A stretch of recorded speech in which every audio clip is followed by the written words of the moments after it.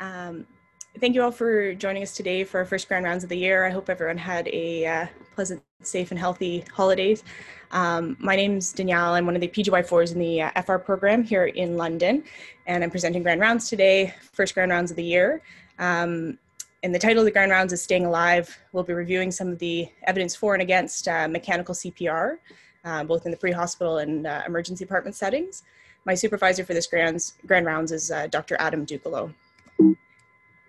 Just figure out my... So I have no disclosures, nor do I have any conflicts of interest on this topic to declare at this point. And I just want to start off by saying a very fervent thank you, both to Dr. Adam Ducalo, who supervises Grand Rounds amidst the million other things that he is required to do on a daily basis, found time to review and give me some feedback. As well, I want to say a quick thank you to Dr. Lauren Valdis with our Southwestern Ontario Regional-Based Hospital Program and Mr. Jay Loosley with our Middlesex London Paramedic Service, both of who were instrumental in giving me some insights into how these devices are being used locally in our London community. So thank you to all of the above, without whom this Grand Rounds would not be possible. So I just want to start off our discussion. We will move to a discussion about mechanical CPR, but I think it's very valid to start from the point of CPR in general, and how do we know what we want the mechanical CPR to achieve. And so I took a relatively deep dive, and I've summarized for you a brief history of CPR as we know it, which actually dates back to the 1500s.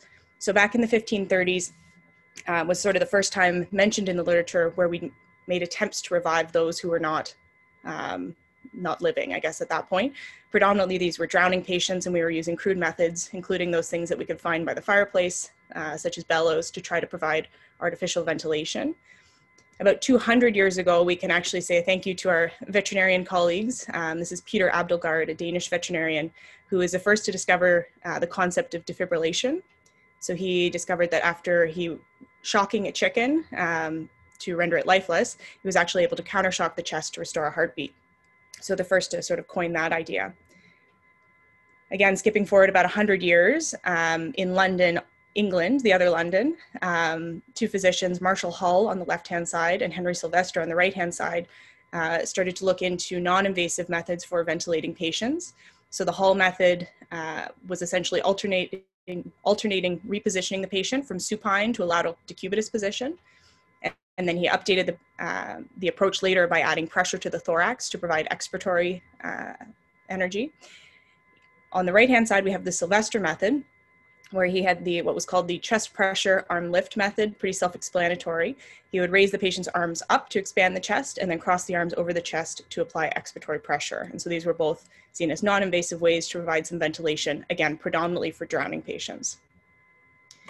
About 20 years later, a German surgeon, for those who don't read German, this is the Berlin Clinical Weekly publication, but a German surgeon, Dr. Friedrich Maas, actually used external compressions to restart the heart of two young human patients and published this in the Berlin Clinical Weekly. He was the first to advocate for chest compressions rather than just ventilation alone to help with circulation. However, the technique really didn't take hold, and for about 50 more years, open heart massage was the standard of care. Until 1933, when this gentleman, Dr. Cowenhoven, who was an electrical engineer at Johns Hopkins, accidentally rediscovered external compressions. And he reproduced his technique in about 100 dog models and found that compression on the dog's sternum could provide adequate circulation to the brain to keep the animal alive until defibrillation could restart the heart. He joined forces with these two gentlemen, Dr. James Alam and Dr. Peter Safar, who were working on mouth-to-mouth resuscitation at Hopkins as well. And in 1960, Drs. Cowenhoven, Alam, and Safar joined forces to bring mouth-to-mouth resuscitation to chest compressions and put together the construct that we now know as CPR. Around the same time at Hopkins, they were unveiling the first external defibrillator, which is down in the right-hand corner of the slide there. So really, we've come a long way in the past several hundred years, but even considering that in the 50s, we were just putting chest compressions and ventilations together, we've come a long way to the construct that we now understand to be CPR with our compression and ventilatory ratios. And so we're pretty fortunate now that we have a construct that's widely accepted internationally, taught to healthcare providers, but also taught to lay people. And so our current construct in a certain form looks a bit like this. This will work. All right, well, let's get back to it because you're losing them. Okay, too fast. Everyone, we need to pump at a pace of 100 beats per minute. Oh, okay. That's hard to keep track. How many is that per hour? How's that going to help you? I will divide and then count to it. Right.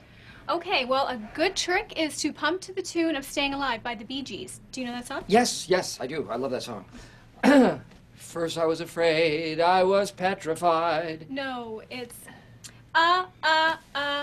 Stayin' Alive, Okay, that's Stayin' it, yeah. Alive. You were in the parking lot earlier. That's how I know you.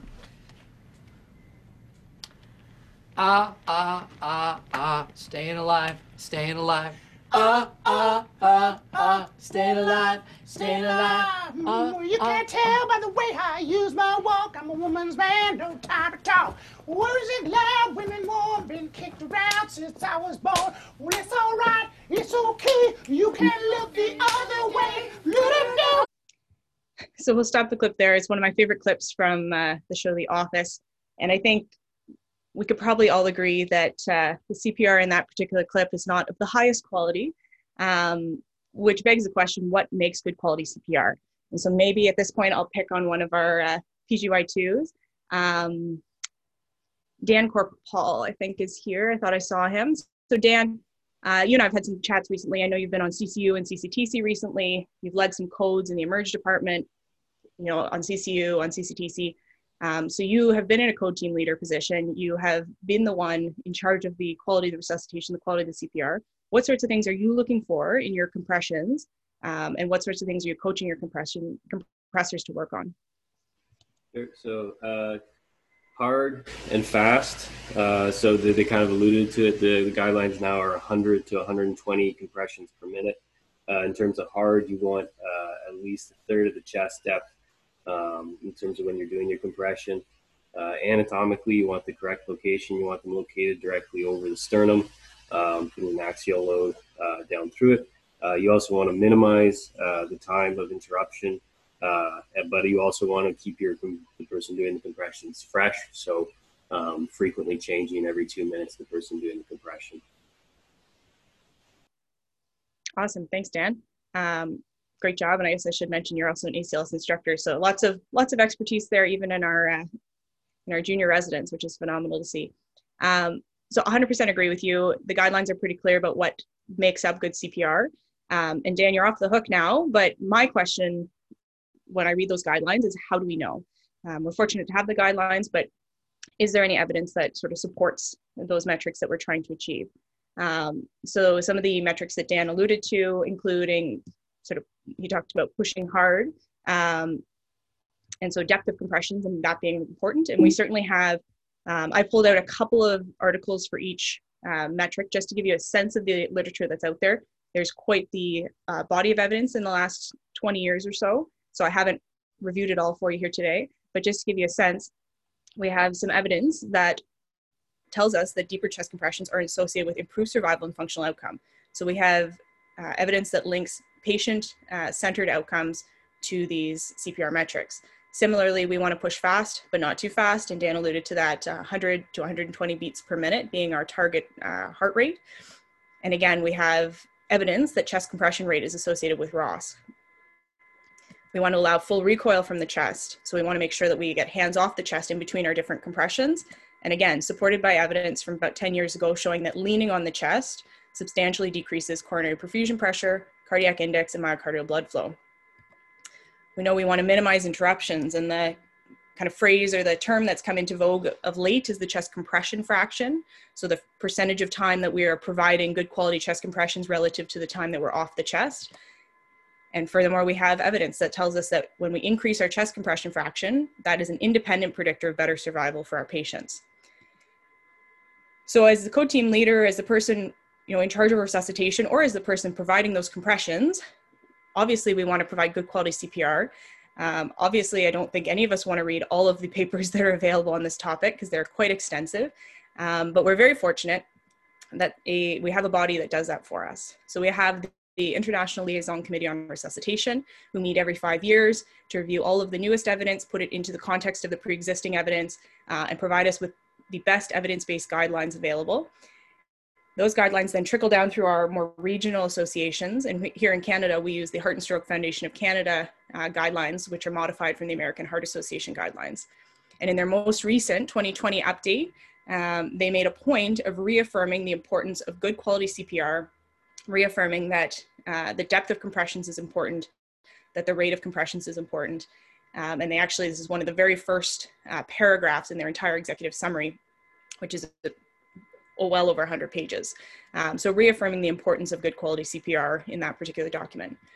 So let's assume for a minute that I've convinced you, or the American Heart Association Heart and Stroke have convinced you that good quality CPR leads to improved outcomes.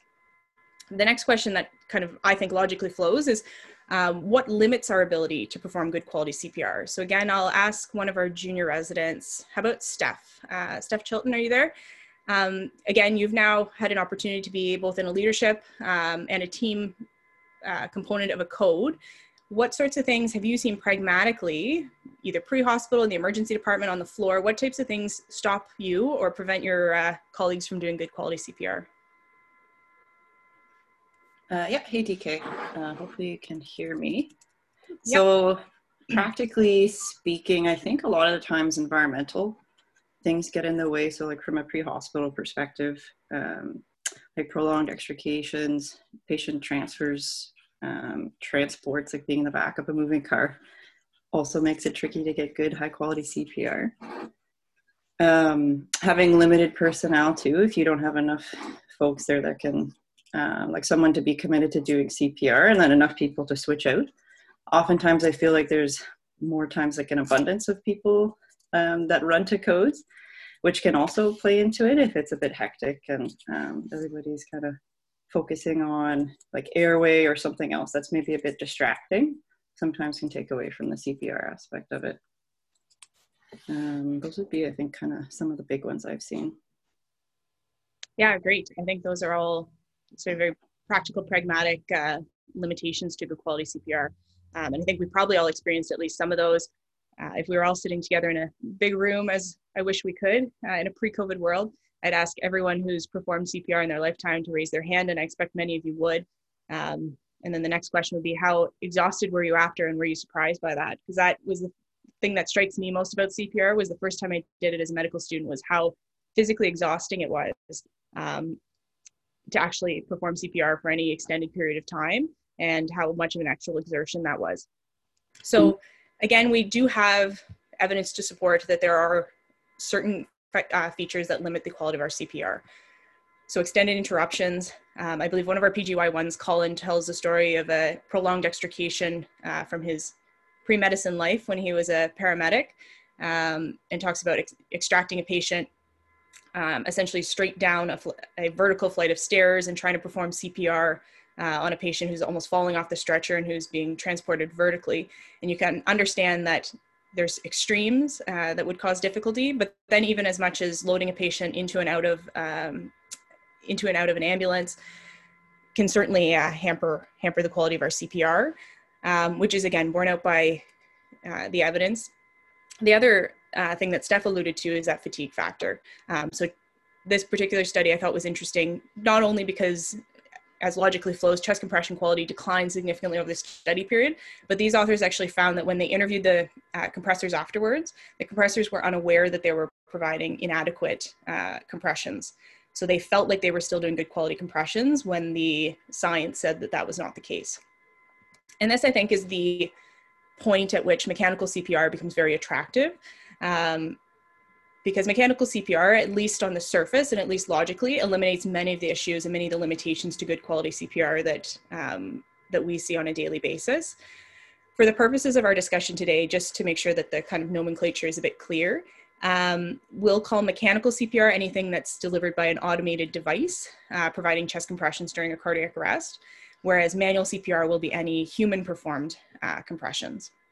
When we talk about mechanical CPR, we have two sort of prototypical devices and two sort of schools of thought. On the left-hand side, you'll see the autopulse device, which is the prototype for the load distributing band category. So essentially, it's a band that wraps concentrically around the chest and provides concentric contraction to the chest wall. Whereas on the right-hand side, you'll see Lucas, which may look very familiar to many of us, as it arrives frequently in our emergency departments here in London. And Lucas is a point-to-press device, where we have a plunger sort of in the center that compresses the lower part of the sternum, similar to manual compressions. So the question is, what are we using here locally? What can we expect to see in our emergency departments here in London? And here in the local paramedic service, we're predominantly using Lucas. The only exception to that is the Oxford paramedic service, which has been using the AutoPulse. Here in Middlesex, London, we have 10 devices.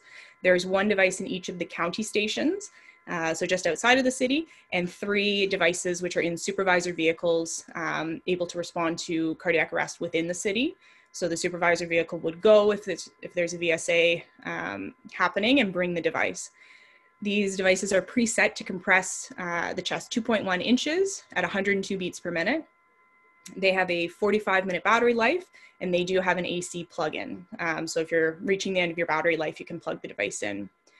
Locally, as far as indications or contraindications, the only contraindication that's being used, practically speaking, here in the city is if you are physically too big or physically too small for the device to work. There's no other contraindications. Our paramedics here are using these on pregnant patients, on pediatric patients, as long as they're not so small that the device can't deliver compressions. To contrast Middlesex, London, in Windsor, there's one of these devices in every truck, which is obviously a big financial decision to make for a paramedic service, but that's the way that Windsor's gone. Here in London, speaking to Jay, it sounds like we're using them about 2 to 3 times a week on average. And if needed in the emergency department, they would be made available to us. So I can speak, anecdotally, I've had a couple of cardiac arrests, particularly hypothermic arrests, where we anticipated doing compressions for an extended period of time during active rewarming. And so we actually were able to contact the 24-hour superintendent on call, the duty officer, who was able to bring a device to the emergency department and help us deploy it. So just to give you a sense, like I said, you'll predominantly see Lucas coming to any of the London emergency departments. And to give you kind of a visual of what that looks like, I do have a video. The caveat to this video is it is a promotional video from Lucas. So obviously there are some potential biases, and I think that I would take with a grain of salt any claims that are made in the video, but it does show the process of applying the device, kind of what it looks like, and the 2 pieces. There's a back plate, and then there's an anterior portion that snaps on. So it'll give you a sense, hopefully, of what it looks like to apply the device, and then also a sense of the time that it takes to apply the device.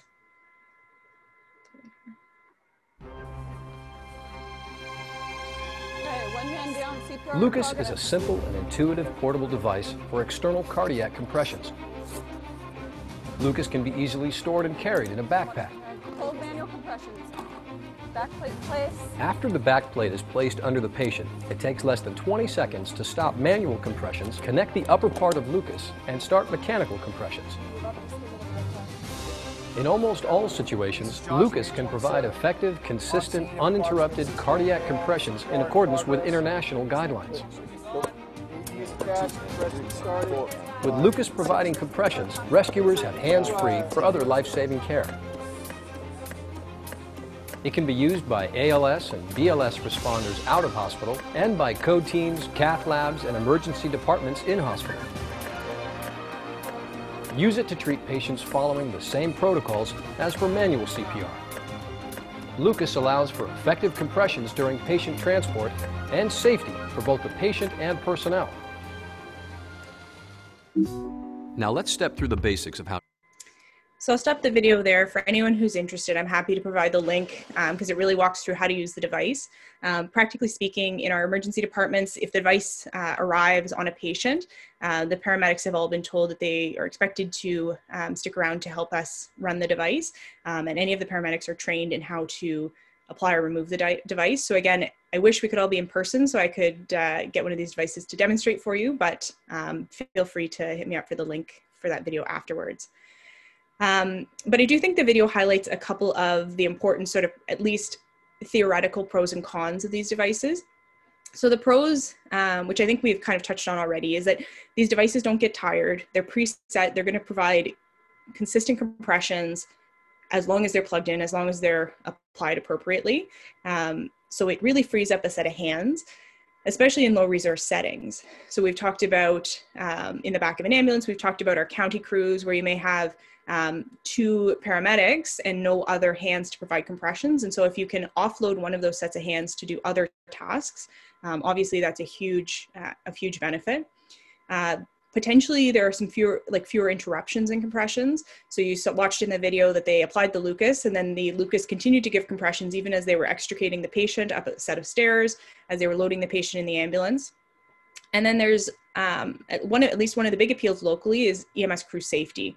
So our paramedics are, without these devices, providing compressions in the back of a moving ambulance that's moving at relatively high speeds through cities.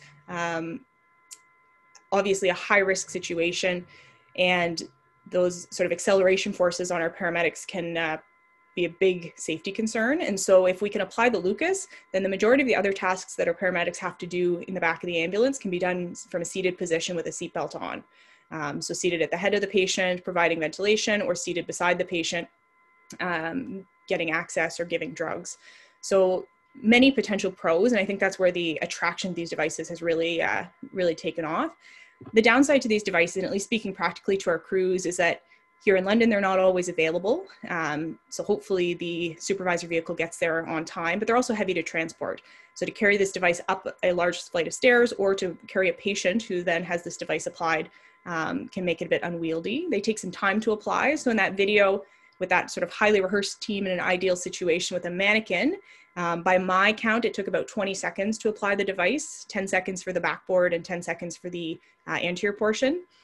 We really get no feedback on compression, so the device is not telling you to push harder, push faster. The device is going to consistently compress to a depth of 2.1 inches, even if it's compressing over the liver, even if it's compressing higher on the sternum than we would like. So malposition can be a big concern. So if we're not paying attention to the positioning, every time we move the patient, these devices, I've had many anecdotal cases where these devices have been malpositioned. And when we finally realized that, we realized we had not been giving adequate compressions for a period of time. And then there's a theoretical risk, or at least it's been sort of touted theoretically, that there might be more injuries with these devices. And we'll chat about that a little bit shortly.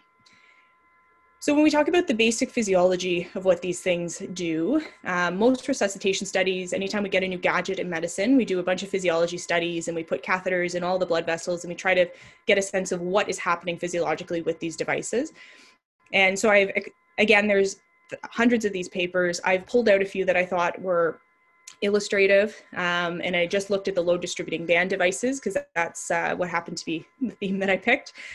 So again, just to give you a sense of what is out there, not to do a comprehensive review by any stretch, but when we look at the AutoPulse device, we have some evidence from about 10 years ago that when we apply these devices, we get increased diastolic and mean blood pressures relative to our manual chest compressions.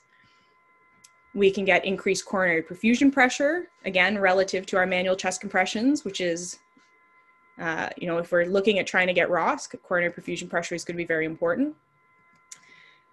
These devices can produce pre-arrest levels of myocardial and cerebral blood flow, again, based on our hemodynamic studies, which begs the question, why are we not using these devices as the standard of care absolutely everywhere?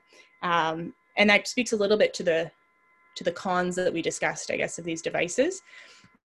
This was an abstract published in 2019 as part of a larger RCT, but they looked at a subgroup and they looked at the pauses associated with applying these devices.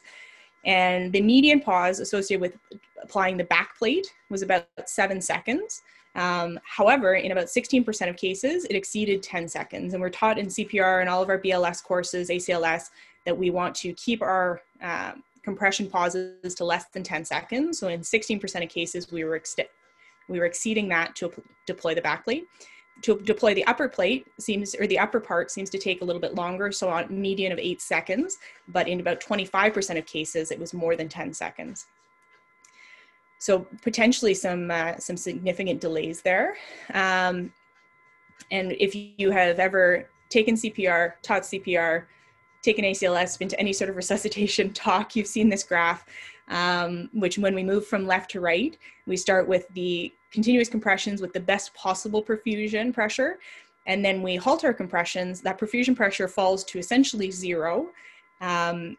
And what I think many of us forget, or what I frequently have to remind myself, is that when we start compressions again, we don't immediately get to that best possible scenario where we're getting good quality perfusion. We have a period of time where we have to regain that perfusion pressure that we had previously.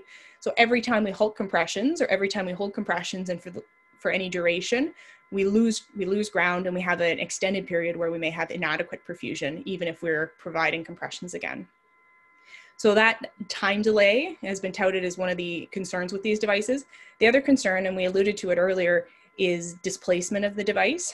So I have a little transesophageal echo clip here to show you, which essentially shows, for those who aren't totally familiar with TEE, at the top of the screen, you'll see the atrium.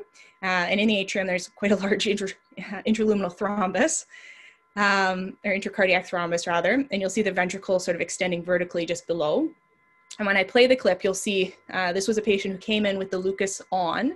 They already had an airway, so the TEE was dropped quite quickly, and you'll see the compressions that are happening with the Lucas are really not providing much compression at all of that ventricle. So when the device is displaced or inappropriately placed, there is potential that we are not getting the quality of compressions that we expect. So we've talked a lot about the theoretical risks and benefits, pros and cons of these devices, but I think we're probably all, or at least I was thinking, what does the actual evidence say in a pragmatic setting, in a non-ideal setting, without catheters measuring perfusion pressures and all of the hemodynamic parameters? What actually happens when we apply these devices? So I've sort of divided the evidence, and the evidence has been divided, I guess, if you will, into three settings. The first setting is the pre-hospital setting. It's by far the most heavily studied group where these are being used, and you can see that in our local practices as well. We'll look very briefly at the in-hospital cardiac arrest setting, and then at the emergency department settings, both of which are areas in which we still don't have a lot of information. When we look at the pre-hospital setting, like I said, this is by far the most adequately studied setting. We have three sort of landmark RCTs, the paramedic trial, the CIRC trial, and the LINC trial, which will come up a little bit later. So I just wanted to kind of mention them here. Unfortunately, we have a meta-analysis that was able to look at and review all of the studies that are available in the pre-hospital setting. So they looked at a total of 9 randomized controlled trials, including those 3 that we just mentioned, which were by far the largest and most well-performed. And they looked as well at 6 cohort studies. And they looked at some very important, I think, outcomes. The first outcome being rates of ROSC. And so when we look at rates of ROSC, we had 6 randomized controlled trials that looked at this. And really, we don't see any significant differences between mechanical compressions and manual compressions.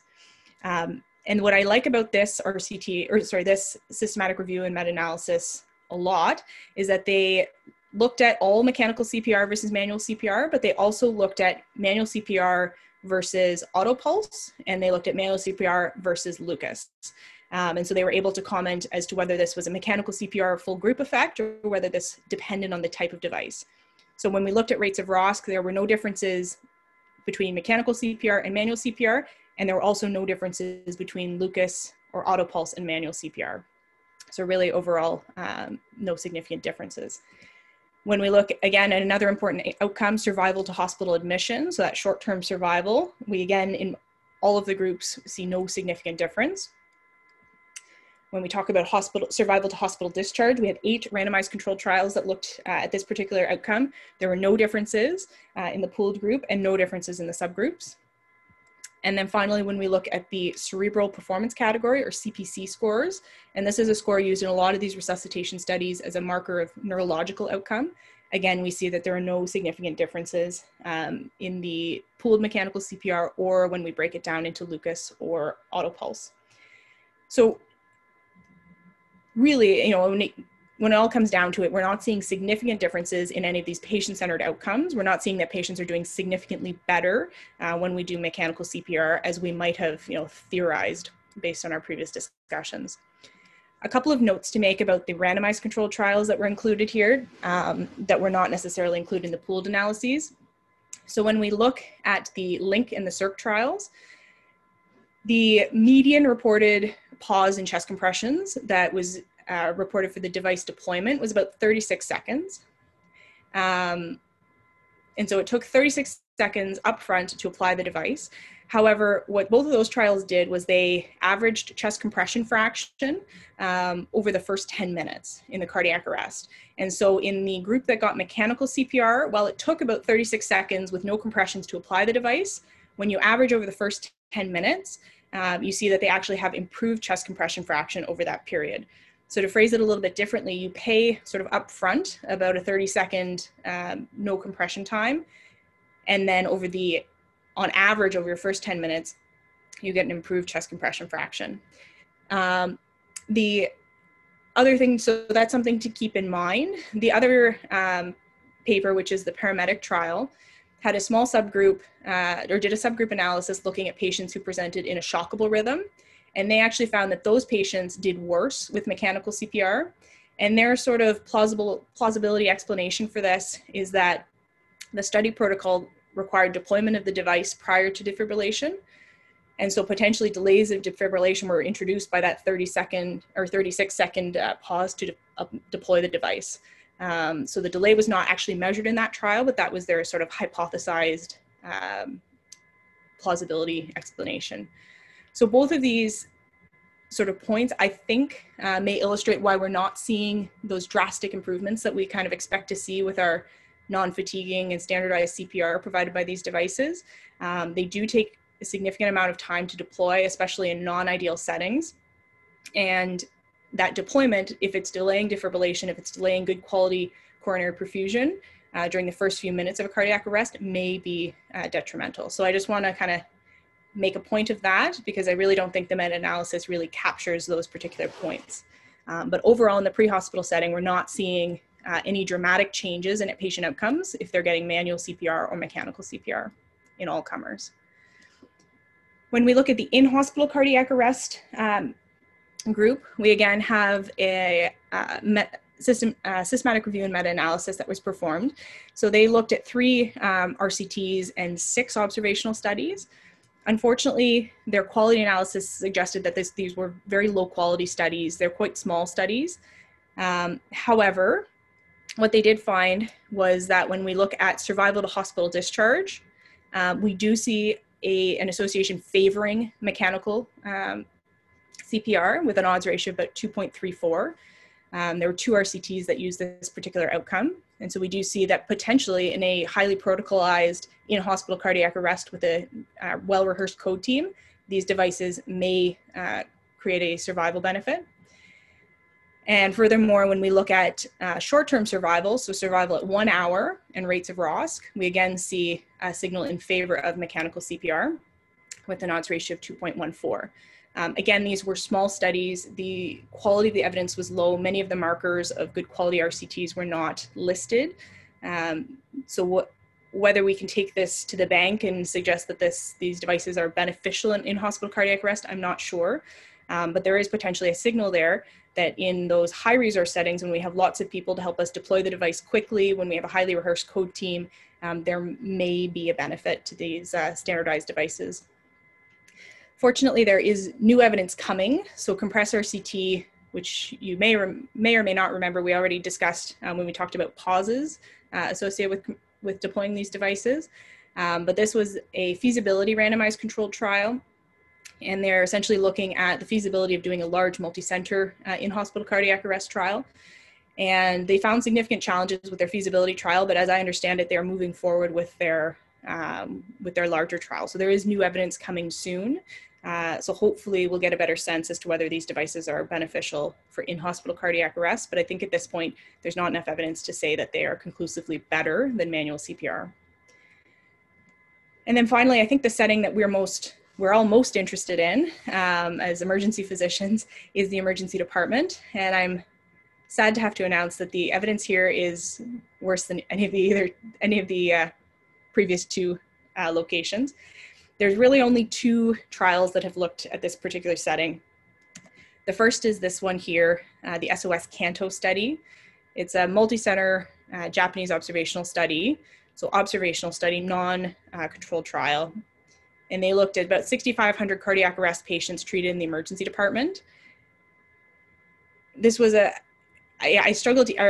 hesitate to even tell you the results of the study because I think it's a highly biased study. The decision as to whether to apply the device was made by the treating physician on a patient-by-patient basis. There was a high risk of selective enrollment. They did feel that the device was associated with a reduced likelihood of ROSC and a reduced likelihood of hospital survival. But again, the selectivity there, I think, makes it difficult to draw any conclusions from this particular study. So I don't put much store in this study. The second study, again, is not a randomized trial. It is not a controlled trial. It is a before and after observational study in a Singapore emergency department setting. And this, the context here is that in this particular health region of Singapore, the decision was made to make mechanical CPR the standard of care in the emergency department. And so these researchers looked at the period of time before that standard of care came into effect and the period of time afterwards. And they looked at about 1,000 patients, and they felt that they showed an association between mechanical CPR and improved ROSC, improved hospital survival, and good neurological outcome. But unfortunately, they had marked differences in baseline patient characteristics, initial rhythm, and cardiac arrest location. And so when they adjusted their analyses, the only significant difference that remained was that they showed an association between mechanical CPR and increased rates of ROSC. But again, not a randomized controlled trial, a very relatively low quality piece of evidence. What I do like about this study and what I think is very interesting is, please don't read this whole table yet, but I will explain why I think it's interesting. This group looked at and published the quality of the CPR, and particularly their no-flow times and no-flow ratios over the course of the resuscitation. And so this data was gathered. They had the pucks similar to what we have attached to our Zols that monitor compression quality, but they also had video recording, which was their standard of care, which they had in place for QI purposes that they were able to review. And so they were looking at NFT, which is no-flow time, or no flow ratios, NFR, which is essentially, when we talk about no flow time, it's the cumulative time in which there are no compressions ongoing. And so they looked at two different time points. They looked at the 0 to 5 minute time point and then the 5 to 10 minute time point, and they compared manual CPR to the auto pulse CPR. And what I found to be quite interesting is that when we look at the no flow time in the first 5 minutes, so from the time the patient hits the doors to 5 minutes after that, we can see that the time off the chest is quite significantly longer in the auto pulse or the low distributing band LDB group. So 114 seconds relative to 84 seconds. So lots more time off the chest in our mechanical CPR group there. However, when we look at the 5 to 10 minute time period, that trend reverses. And so we see there's actually less time off the chest once the auto pulse is on and deployed, which again supports, similar to what we had chatted about earlier with the Lincoln Circ trials, that we pay the price up front when we apply these devices. We have a period of time where the patient's getting no compressions as we deploy the device, but once it's on, we seem to be a bit more efficient with our chest compressions, with our pulse checks and our defibrillation checks. The other part here is that their CPR ratio, which is the percentage of uninterrupted CPR in the entire resuscitation. Again, when you look at the entire resuscitation averaging over a longer period of time, we can see that in the auto pulse or the mechanical group, it was significantly higher, 50%, although not nearly that 80% that we're striving for with good quality CPR. So I've presented a lot of evidence, and the last kind of area I wanted to explore is the question as to whether mechanical CPR is safe. There's been a lot of theoretical risk to solid organs, to the chest wall. There's a lot of case reports out there looking at these catastrophic injuries that have happened, both with mechanical CPR, but also with manual CPR, and these catastrophic sort of injuries that can occur. Really, there's been multiple retrospective studies, only 2 actual prospective studies performed to look at this particular outcome. And the best of those is this one here. And these folks actually did a non-inferiority randomized controlled trial of 374 patients who were randomized to receive Lucas CPR, auto pulse CPR, or to continue to receive manual CPR. And their primary outcome was actually serious or life-threatening resuscitation-related visceral organ damage. And they had quite good attrition. They had quite good outcome data. They got about 90% of patients' data. They requested to do autopsies on any patients who were deceased. If that was approved, they performed an autopsy. If that was not approved by family, they did a postmortem CT scan to try to ascertain what injuries were there. For any patients who survived, they followed clinical course and any imaging, any operative interventions to get a sense as to what injuries were sustained. And so when we compare to manual CPR, the non-inferiority analysis showed that Lucas did not increase the risk of injury compared to manual CPR. However, they did not achieve their non-inferiority margin for the autopulse device. So an increase in injury could not be ruled out for that particular device. It also bears mention that the paramedic LINC and CIRC trials were designed to examine the clinical effectiveness of mechanical devices rather than specifically to examine injuries, but these trials also did not report a difference in injury patterns or severity between patients receiving manual and mechanical chest compressions. So while they weren't necessarily powered for that, we didn't see that. So I've now talked at you for about 45 minutes, and I've presented quite a few studies in rapid fire sequence. So how do we put it all together, and how do we make a decision clinically about whether we want to use these devices, in what capacity we want to use them, whether we want to use them in the emergency department? And the fortunate part is that we don't have to. We have guidelines, and we have groups of experts who have sat down and made some recommendations. So I want to quickly go through those because I think they are reasonable recommendations. And they start with the International Liaison Committee on Resuscitation, or ILCOR, and their most recent, or the first time they sort of mentioned these devices is 2015. And their suggestion at that time was they suggested against the routine use of these devices, again, based on moderate quality evidence. So they said, we should not be exclusively or routinely using these devices. However, they did suggest that there were situations where, and to quote them, sustained high quality manual chest compressions are impractical or may compromise provider safety. And they provide a list of those scenarios, including, those prolonged resuscitations where we have the fatigue factor. We talk about providing compressions in the back of an ambulance or on a helicopter with our HEM services. We talk about prolonged compressions while we wait for ECMO cannulation, while we wait for coronary angiography, while we wait in a hypothermic arrest. And so in those scenarios, they said it was reasonable to use these devices. They then updated these recommendations in 2020, and the only change that they made to those recommendations was to add a caveat in the COVID-19 population, and to add that to the group, or to the list of exclusions where this might be a reasonable device to use. So they suggested that in a situation where you may have constrained PPE, or you may have constrained space because you're working in a closet like some of our negative pressure rooms were initially. In those scenarios, having an extra person out of the room, having one less person using PPE, one less person exerting themselves and potentially generating aerosols in the room might be a reasonable situation in which to deploy one of these mechanical devices. When we look at the European Resuscitation Council guidelines, they're very similar, and you'll hear a common thread through all of these guidelines.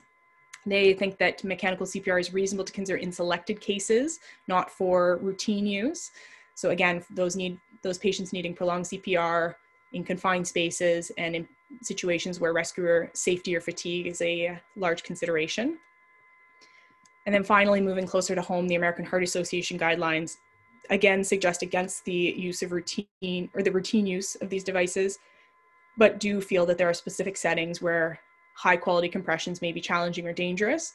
And again, similar to what we have mentioned thus far. So as far as my takeaways from the reading I've done to prepare these grand rounds, I agree with many of these guidelines, and I think my takeaways will be very similar. I've put them in sort of what I hope will be a more fun and memorable format. This is one of my favorite playlists on Spotify. There used to be just one, now there's several playlists with songs to do CPR to. So these are all songs that have a beat of 100 to 120 beats per minute. And essentially I've used those to kind of frame my takeaway points. So the first is I'm Sorry. The in-hospital cardiac arrest and emergency department evidence is not robust yet. There are studies ongoing that will hopefully give us some more insight as to the utility of these devices in these settings, but there's really not enough evidence for us to suggest using them exclusively at this point. All of the studies that we've presented, certainly all of the RCTs and many of the observational studies, suggest that mechanical CPR early in a cardiac arrest is potentially harmful.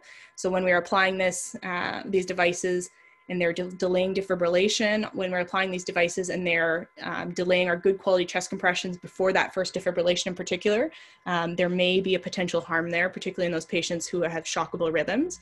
So I think deploying these devices immediately in every cardiac arrest may or may not be beneficial to the patient.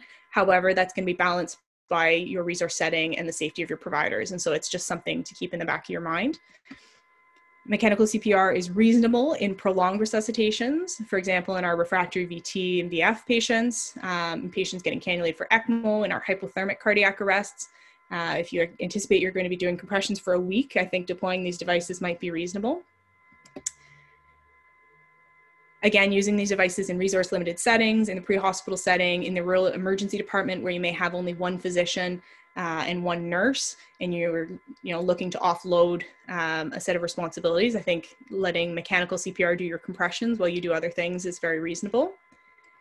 And then I'll just reiterate, similarly to what the American Heart Association has reiterated in their 2020 update, that the priority number one should always be high quality and evidence-based compressions with early defibrillation where appropriate. And if these devices fit into your institutional plan to achieve that, then I think that's extremely reasonable, but we should not be deploying these devices if we feel that that will not be accomplished. And so I'll leave you with a kind of parting thought and potentially a face-off, if you will. In the top left, many of you will recognize our beloved Jimmy, one of our emergency department techs at University Hospital, provides some of the best compressions I've ever seen. And in the bottom right, we have our Lucas device. And I'm going to take you through very quickly a case. You've seen one of the TE clips already, but it was a case that presented in cardiac arrest with Lucas in situ. And I will show you sort of how things progressed, and you can make a decision as to who you want performing compressions in your next resuscitation. So you've seen this clip before. This is the patient with Lucas on, where we're seeing relatively inadequate ventricular compressions. And we see that large intracardiac thrombus. Shortly thereafter, Lucas was removed and Jimmy took over. And you can see quite a marked difference in the movement of the cardiac structures there. And you can see even some breaking up of that thrombus. As we progress through the resuscitation, we can see several minutes later that thrombus is almost gone now, again seeing good compressions of the heart. And I will leave it to you to answer for yourself, who do you have in that particular heavyweight fight? And at this point, I will turn the mic over to anyone who has questions, comments, any anecdotal experiences with these devices, or anything to add.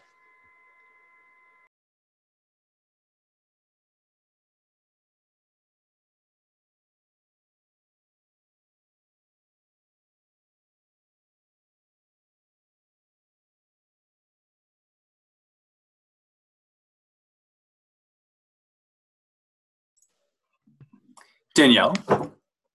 Yep. Hi, my name's Dax Biani. I'm Chief of the Department of Emergency Medicine in Chatham. And I'm actually acting as the Protected Code Blue doctor today on call. I work in one of our other sites in Walsburg. And I can say I've been an advocate for the Lucas for over a year now. We actually bought 3 of them for our 2 hospitals last February, just kind of as the pandemic was ramping up. And it's been an invaluable contribution to our continuum of advanced cardiac life support care. I thought I'd make the comment. In Walsburg, we only have 4 nurses on, and then the physician. And in Chatham, we don't have any learners most of the time. Sometimes we do, but there's really no extra bodies to do CPR. And it's been awesome to allow for high quality compression while maintaining department flow. In the inpatient units, we use it as well. And there it's with the whole Protected Code Blue kind of format, more to keep other people out of the room. So I just wanted to comment that we're using it. I think we're using it effectively. In Chatham Kent, we also have some prolonged transport times from some of the other areas, like 20-minute transports are not uncommon. I'm advocating for EMS to buy them. Our service doesn't currently carry any in their trucks, but for the reasons you presented around EMS safety, I think it'd be an amazing addition, and I'd like to see them have them on their trucks. Yeah, thank you very much for providing that. Like, I think I don't have a lot of experience in those pre-hospital, well, in those sort of limited resource settings. I'm working out in 4 counties a little bit more recently, but haven't yet had to experience that particular episode. But I agree with you. I think certainly in those limited resources settings, whether it's pre-hospital or, like you say, in that sort of rural emergency department, in terms of freeing up a set of skilled hands to do other tasks, I think that there's a huge role for these. And like you said, I think for provider safety in the back of an ambulance, I think doing compressions, moving through the city, turning corners, like I think there's a lot of potential for injury there if people aren't careful. So thank you very much for the sort of practical experience there. I see a comment from Julie.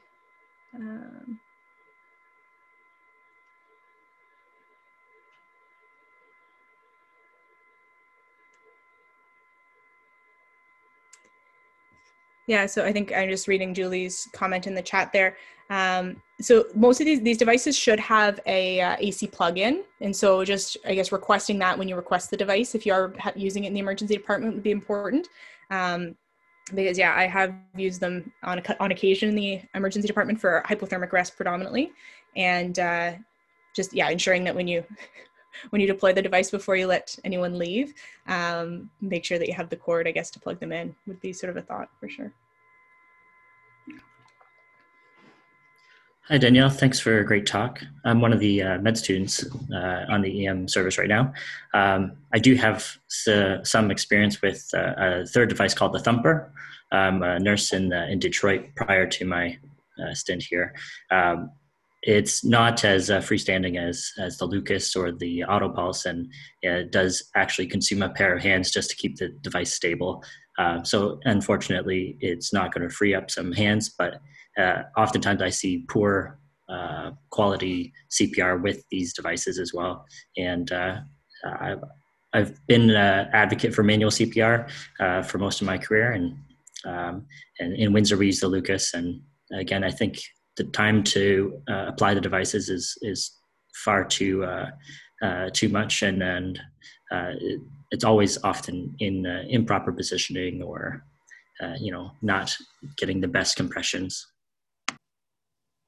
Yeah, thanks, David, for weighing in. And I think I agree with you. I think there's certainly are drawbacks to these devices, particularly in high resource settings. Like I think in the emergency department, the only time that I could see using this myself in the emergency department would be in those cardiac arrests where I anticipate we're going to be doing compressions for 3-4 hours while we rewarm someone. Because I agree with you. I think when we have lots of hands and we have lots of people to pay attention to the quality of compressions and to switch out, I think, as particularly in the early parts of resuscitation, doing 30 seconds without compressions for me is kind of a daunting thing to think about while we deploy the device. And so I think it comes down to sort of looking at your setting and looking at the risk benefits of these devices and whether it makes sense for you. I didn't mention too much about the Thumper because we don't use it. It's not being used really much in Canada at all. But there certainly are other devices kind of out and about, and there are many more coming as well that are supposed to be able to monitor the quality of compressions and perform other tasks. There are some that, including the Lucas, but there are others that will manually decompress the chest as well as compressing. So potentially lots more coming in this field, but yeah, I appreciate the sort of practical experience with it. Just to respond to that really in brief, this is Luckett, by the way, I completely agree with that, and moreover agree that in instances where you're going to be doing CPR for a really prolonged period of time, it's invaluable. I, in Hamilton, have run a 7-hour hypothermic arrest trying to get somebody warmed where we didn't have a Lucas, and to muster, animals are fighting now in my office now that I started talking, to muster the sort of manpower it takes to go on for 7 hours when somebody's arresting, and you're putting in chest tubes, to warm and what have you. And we had somebody else who was arresting in the room next door. It's a huge amount of resources. And I think that what you described, Danielle, of having that, sudden switchover where you go from having a poor compression ratio to having a better compression ratio as the resuscitation goes on becomes really salient when you have these incredibly long resuscitations. Yeah, thank you, Marianne. Hey, it's Mason. I'm in Windsor right now, actually, and just had a code yesterday with one of these in the Emerge because I come in with the paramedics, and I can say, like, I mean, it's interesting to talk about the efficacy of them versus manual CPR, but I think there's also something to be said for the workflow. Even when you do have the people available, it's nice to just have a quiet room with CPR ongoing. The patient is intubated and being bagged, and you can sit and think. There's not people running around. There's not a huge commotion. Like, it just provides such a better work environment that, I mean, maybe it's not quantifiable in a study, or maybe it's not easily measurable, but I think there's just a night and day difference between that. Even when you do have like a massive number of learners that can make it happen, the room is just so much calmer, and you can think so much more clearly when there's a Lucas on, instead of thinking about, okay, is this person doing compressions? And they'll stop compressions and say, no, actually I wanted you to continue. Whereas with the device, it just keeps going until you push the off button, and when you push the on button, it starts again. Like, there's really no question about it. It just makes everything simpler. Yeah, I think that's a great point as well, for sure. Danielle, it's John. Just a comment on that comment. I think again, you've already pointed it out, but the downside there is that I think there's a tendency to forget about how well and how well positioned the device is and how well it's actually performing CPR. So it's a trade-off. So long as you're confident in your ability to monitor and you remember to do that, rather than just sitting back calmly and ordering the drugs and checking the rhythm and so on and so forth. I think that's a real problem, particularly in environments where physicians don't see a lot of cardiac arrests. There's obviously tremendous benefit, particularly in rural areas and where your human resources are very limited. But there are, I think, still significant downsides. And just one other parting question. I saw Jimmy was on the was watching rounds today, and I just wonder if you would mind if we clone him. I don't expect to reply, Jimmy. Great talk, Danielle. I think Jimmy flexed for us all, so I wish we could clone him. Hey, Danielle, it's Todd Martin. I'm one of the paramedics actually in Lambton County. Did you find much information out there about shock syncing? So the continuous CPR going with shock of the defib. I know Zoll was doing that for a while. And was there any better outcomes with that? I don't think, as far as I know, it's not been studied in any sort of meaningful way thus far. I did come across the protocols for the various different studies are a bit perplexing, and so I didn't go into all of the details there. With some of them diverged from what we know to be sort of like high quality CPR, and made other protocols as to when you would shock and when you would do compressions and at what ratios. I don't have any specific answers about that as far as what the research shows. I know that it has been done, but I don't think it's been studied in a sort of meaningful way thus far from what I came across.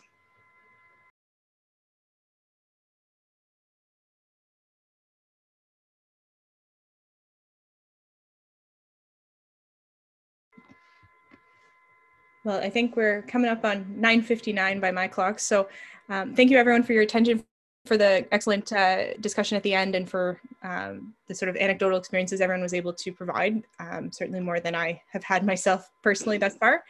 And at this point, I will end things, but thank you. Great job, Danielle. Thanks so much, Danielle. Thanks, Danielle.